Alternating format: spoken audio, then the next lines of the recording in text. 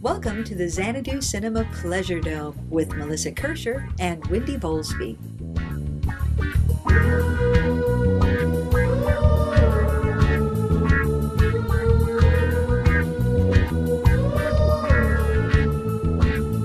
In Xanadu did Kubla Khan a stately pleasure dome decree, and in our podcast Pleasure Dome we'll talk about some movies.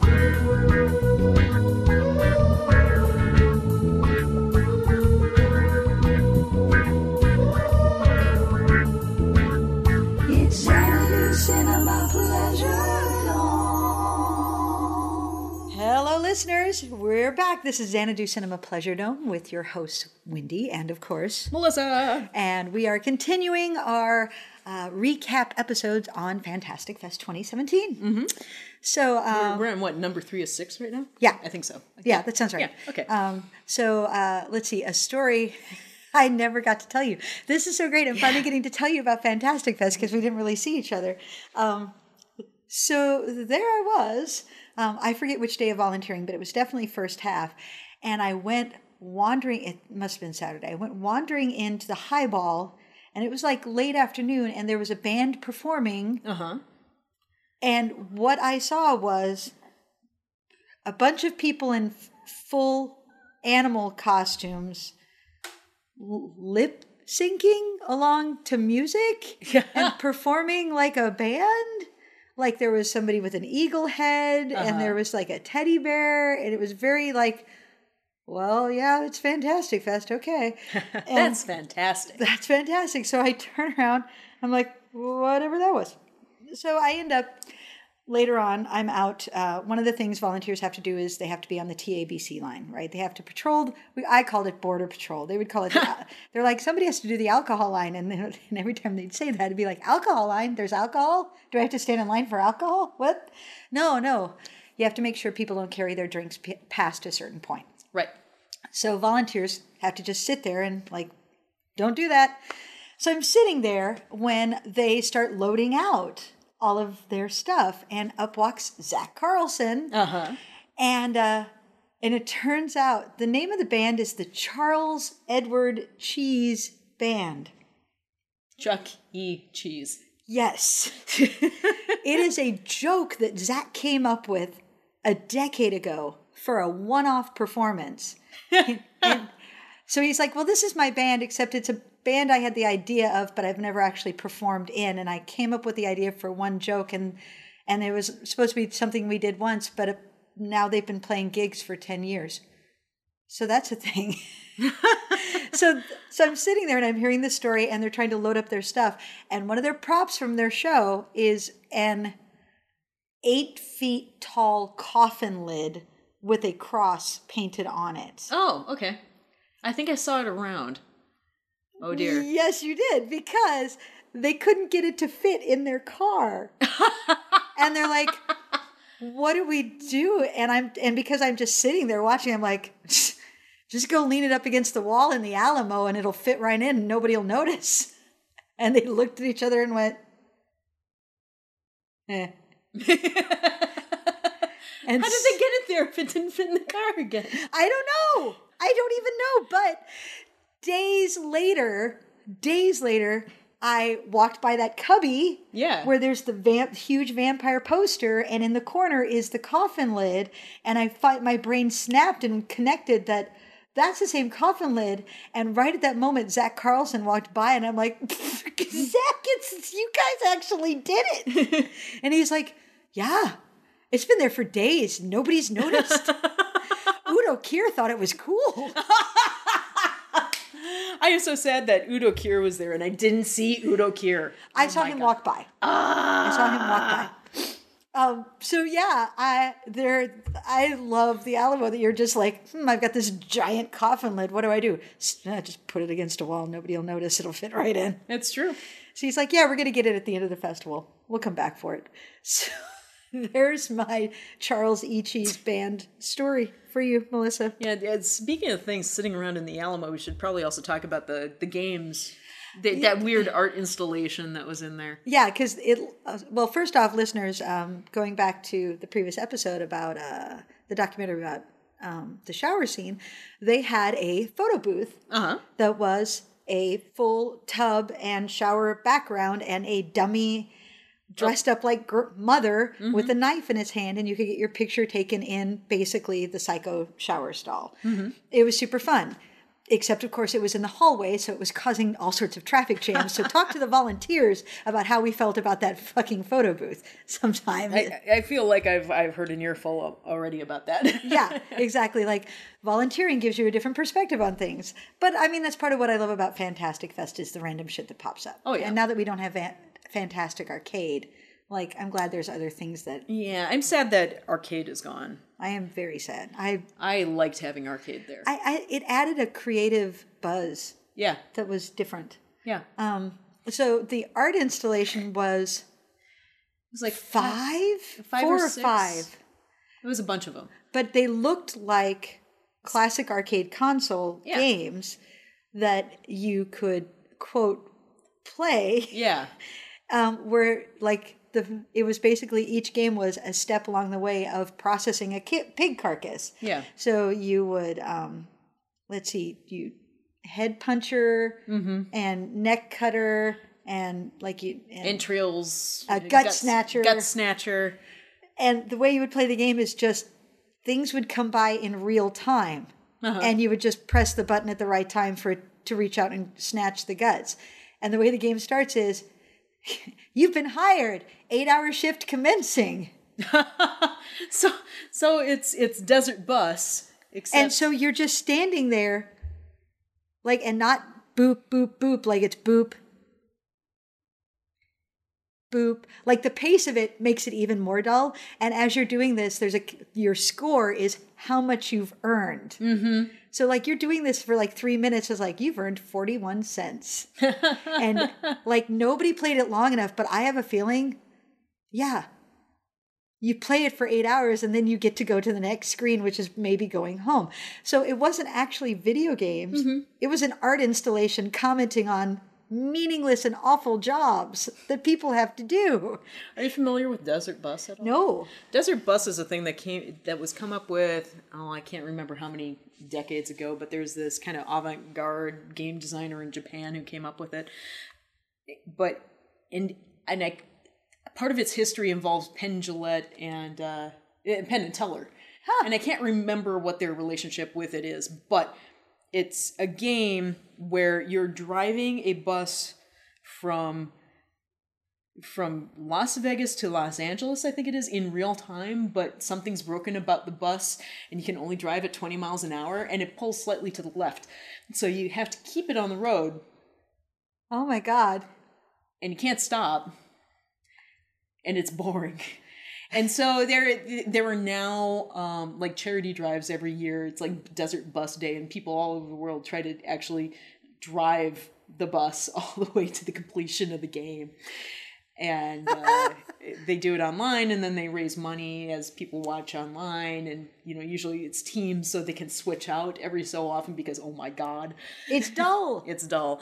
Anyway, so yeah, tangent. It was a very Fantastic Fest thing to have in the hallway because here's these kind of gory video game graphics as you're slaughtering and processing a pig carcass, and at the same time, like if you miss like 3, then it's like you're fired, game's done. Yeah, it's just the weirdest shit.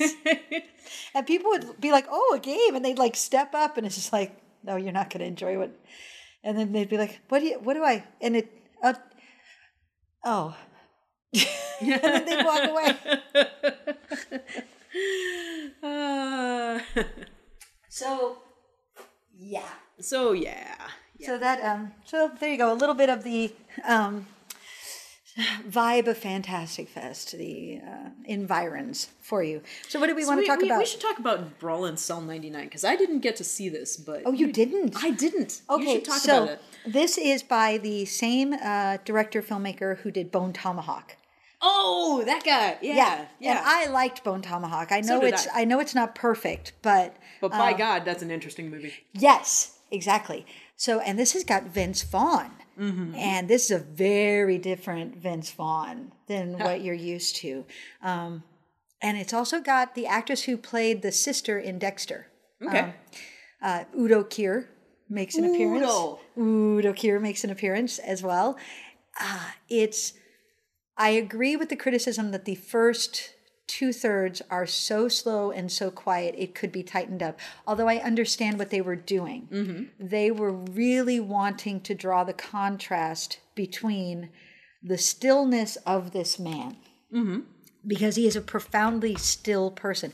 You discover very quickly the basic, the first thing you discover is he loses his job. He goes home and finds out his wife has been having an affair. And he doesn't yell at her, but she's in the car when he walks up and he's like, go into the house and we'll talk. Just go into the house and we'll talk. And she goes into the house and he stands out there and he proceeds to rip this car apart with his bare hands. So you discover very quickly that this is somebody who is immensely powerful and full. He has the capability to be full of rage, but he very clearly controls it. Learned very early how to control it and to not let it out. And then we skip ahead a couple of years and they've reconciled. And the important part being that he's like, I'm going to go drive for Gil. You said you'd never do that. We're not getting ahead. We want a nice house. We want to have a baby. If we're going to make this marriage work and if we're going to get the things we need, I'm just going to go drive for Gil just for a little while. So he becomes a drug runner. So we flash forward. They've got a super nice house. She's pregnant. They clearly they're back to being very much in love. Their relationship is terrific. And then Gil decides to bring in a new partner. And just the way all these crime dramas go. So it goes, the deal goes south. He ends up in prison. And it is going to come out, so I want to be careful not to, quote, spoil it. But he is forced into making his situation in prison worse because they, to save his family. And as he's forced to make worse and worse decisions to save his family, it ends up in a place where it's just a fucking Shakespearean tragedy. Right. And it's brutal as fuck. Oh my God. And it is absolutely unflinching. And I thought very honest. I thought it was very, the ending, I'm like, yeah, that is exactly what would happen. And anything else would have been a cop-out and a cheat. So, yeah. And Vince Vaughn, especially I just recently rewatched Dodgeball, right? Yeah. Hi, I'm Goofy Vince Vaughn. Blah, blah, and he is just so tightly wound. It's amazing. It's really. I'd like to see it. I really liked it. It's not perfect. But I really liked it, and I was definitely on board for where that movie wanted to go. And it was brutal, and it was unflinching. It certainly wasn't a feel-good movie, but it was a movie that I walked out of and went, yeah, that was good. Rock on. I liked that experience. All right. So yeah, that was a Brawl in Cell Block 99. Awesome. And so there's another cell jail brawl fight movie that was on the schedule that I got to see called Jailbreak. Yes. Which I found super fascinating because right now I'm really into martial arts movies. I'm watching a lot of martial arts films and kind of educating myself about the history of martial arts movies across several you do cultures. Because I'm me. Because you're you. And this is a movie that came out of Cambodia. Oh. Yeah, it's a Cambodian movie. I didn't know that. And it's the first, I think it is the very first movie to use Bokator, which is a Cambodian martial art. Oh, fun. It looks very much like Muay Thai, if you're not but very well versed. If we remember that what Muay Thai was such a revelation when we first saw Ong Bak. Yeah, and so Bokator also is kind of like they come flying at you and hit you in 4 different points at the same time, and it's like elbows and knees and feet and it's like, how does that even work? So Jailbreak is an extremely low budget movie. You can tell they had one set and it was the jail set. And, they just kind of swapped around some of the rooms every so often. It's like all these hallways look the same. Well, it's a jail. But anyway, they got they had a nice little set of core actors who are like this police team who have to go into the jail and protect an informant they know is going to be offed at some point. And then there's all these other prisoners around this informant who is, of course, like the pretty boy who doesn't want to be in jail and knows nothing about jail life and can't defend himself, and you know all the other people around him are killing us. Yeah, and there's also there are interesting aspects to the film where, like, part of the police team, there's a woman and she kicks ass. Oh, And the gang that is going in to kill the informant guy are like all women. And they're kind of awesome. The main villain woman is really having a good time. And like 90% of the movie is people kicking and hitting and beating each other up. So it's like pure action. And what's really nice about it is it kind of has a sense of humor about itself. Oh, nice. Where, like, when it occasionally breaks and unravels a couple tropes and pokes fun at the genre itself. So Nice. it's not dead serious, and you know they kind of joke around with each other. You can tell that everybody who was working on the movie was having a great time. Oh, fun. So you know it's kind of uneven in pacing a little bit. Like that's a lot of fighting to take in a single movie, but man, the fight choreography is interesting, and I was really fascinated by the camera work because a lot of it is the cameraman doing handheld in the middle of the fight scene, long shots, and it's super clean. So as they're going through the fight choreography, it's hit, hit, hit, and the cameraman is following the impacts. And so it's like up, down, down, down. And so you're literally following the fight choreography through the scene. And so that camera person was really well versed. I don't know how they made it so clean. Well, I mean, obviously he would have had to have rehearsed with them. Yeah.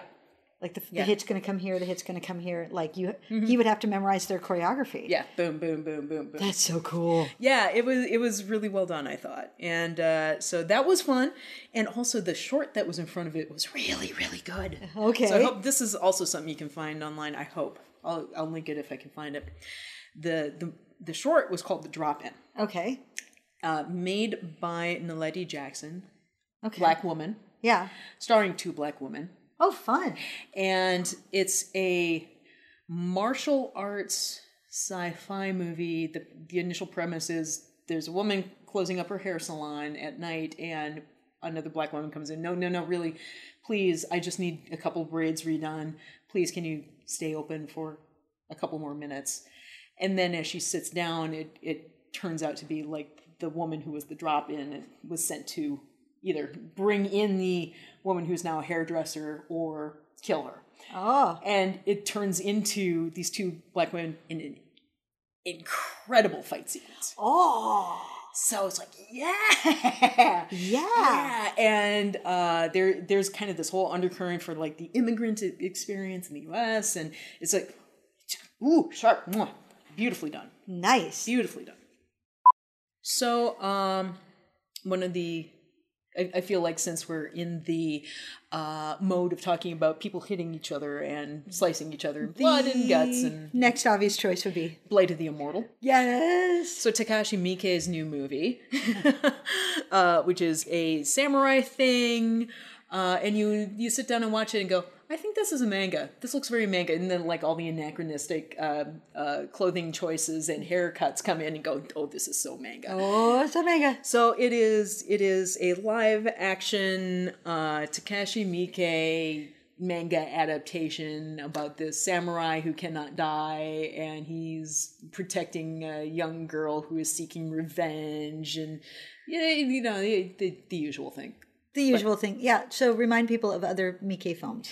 Oh, Miike makes like 5 movies a year, I feel like. Yeah, but Japanese filmmaker who does things like he does really really uncomfortable horror movies like Audition. Yes. And also things like The Happiness of the Katakuris, which is delightful. And also bonkers. Yeah, and bonkers, and things like 47 Ronin, occasionally goes off and does samurai things like this one. And so Mike is a Fantastic Fest favorite.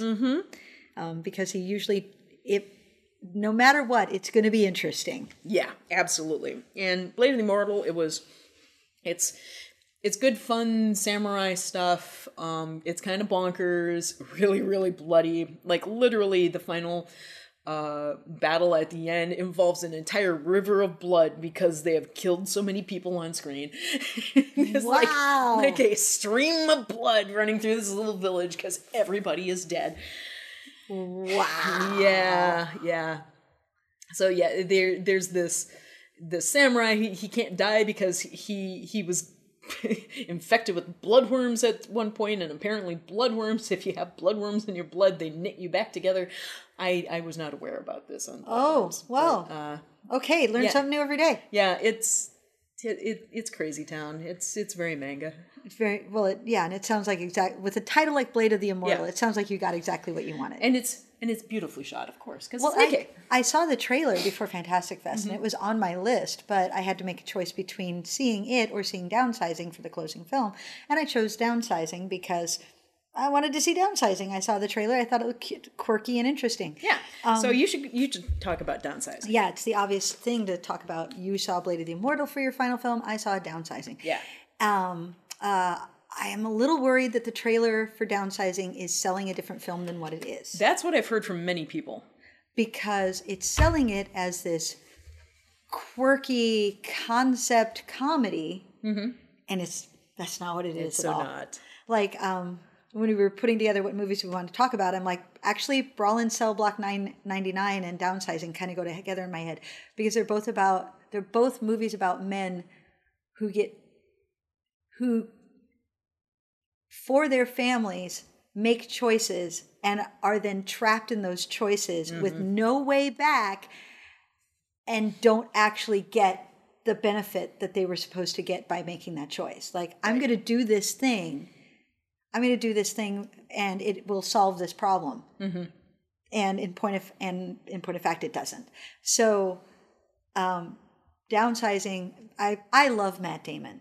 Yeah. I think, and this is kind of pudgy dad Matt Damon. Which, yeah. He's adorable. Yeah. He really is adorable, and has also got Christoph Waltz being all Christoph Waltz, all Christoph Waltz up in that shit, and Udo Kier. And somebody said it, and I agree. I want a road movie with Christoph Waltz's character and Udo Kier's movie because the two of them together were hilarious. Those two traveling the world together would be like bonkers insane. These two characters, especially played by those two. But he's sort of, it's much more of a midlife crisis movie. This is the story of a man who is not happy with his life for very good reasons. He kept making choices that kept him from going where he really wanted to go. And so he ends up, even when he makes this drastic choice to get downsized, what's supposed to happen doesn't happen. And he ends up again. It's like, but I made this drastic choice so my life would improve. And in fact, I'm still off on the side on this path that I didn't choose. And he keeps trying to find the path he's supposed to be on.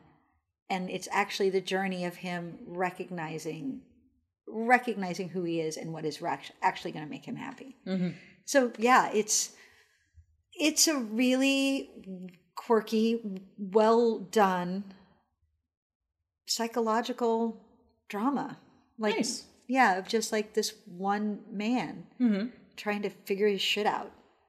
And it's Matt Damon, so it's really watchable and really likable. But is it funny?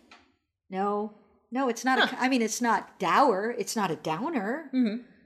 I liked it a lot. I sat next to David Canfield, and he's like, would you say that ending was a downer? I'm like, no, that ending was true and hopeful and the truth of how people actually find happiness. And he's like, yeah, I agree. He's like, but the reviews I'm reading are just like, wow, what a fucking downer, man. He's like, also, because there's a character in it who's a Vietnamese,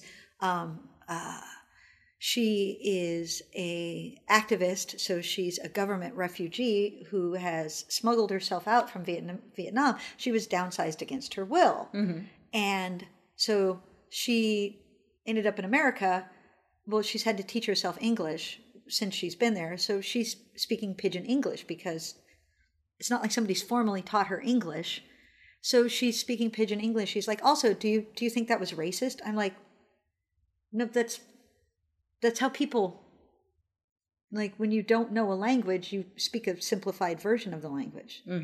It's not racist unless you use that as an excuse to treat a character badly. And this character, nobody treats her. She's like, nope, this is what we're doing.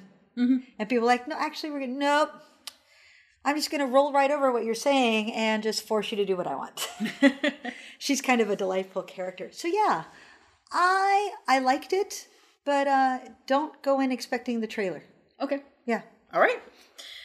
So I feel like it's actually a good roll-in for Mom and Dad. I wanted to see this. Oh, and you will. I don't think it has distribution yet, but I'm pretty sure it'll come out. I'll find a way. Because, okay, dear listeners, Mom and Dad is a movie made by Brian Taylor of Neville Dean and Taylor fame, as in the guys who made the Crank movies. Yes! Brian Taylor has made a movie. It's a sci-fi film where it's this town where suddenly all the parents decide that they must kill their children. They get in the way.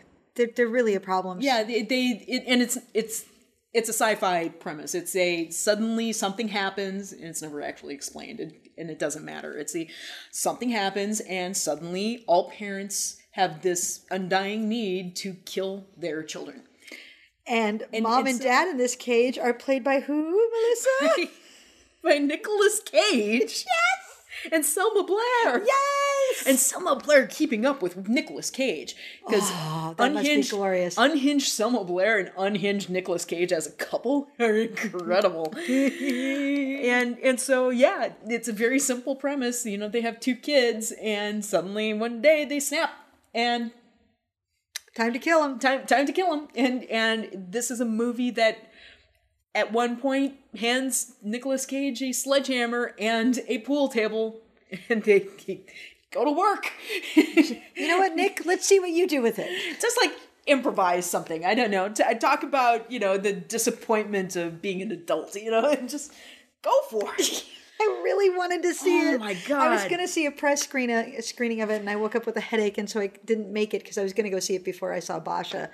Oh, man, I'm so sad I didn't. And I want it. I want it in my eyes. I want it. Selma Blair and Nicolas Cage with a sawzall going after their own children. Now, what does he say? It's a sawzall because it's saws all. It's just Nicolas Cage stumbling down a hallway with a sawzall because it saws all, and he's got like Fruit Loops plastered to the side of his face. It's amazing. It's a gloriously unhinged performance. Oh. It's just like Brian Taylor going, "You do you, Nick. Have fun. You know what we need? Just go for it." My life as a director will be eminently easier if I just cast Nick Cage and let him do most of the work. Well, do you remember him talking about working with Nick Cage on Ghost Rider? Yeah. The insane stories of... Yes. Or Ghost Rider 2, I should say. Yes. Because that was when Nick Cage decided to Santo himself up in his own makeup and turn up on set. Like with his own skull makeup so he could feel the character better. Yes. Oh, God bless you, Nick Cage. Yeah. It was delicious. So let's wrap this episode up so we can get on to the next one for your enjoyment tomorrow, listeners. So this has been yet another recap episode for Fantastic Fest 2017. And I have been Wendy, joined as always by Melissa. And we will talk to you tomorrow. Goodbye. Bye. Thank you for joining us in the Xanadu Cinema Pleasure Dome. Our theme song was written by Tim Wick and Jeffrey Brown and recorded and mastered by Chad Dutton. You can find us on iTunes and on Stitcher. You can also visit us at xanaducinema.com, follow us on Twitter at Xanadu Cinema, and like us on Facebook at Xanadu Cinema Pleasure Dome.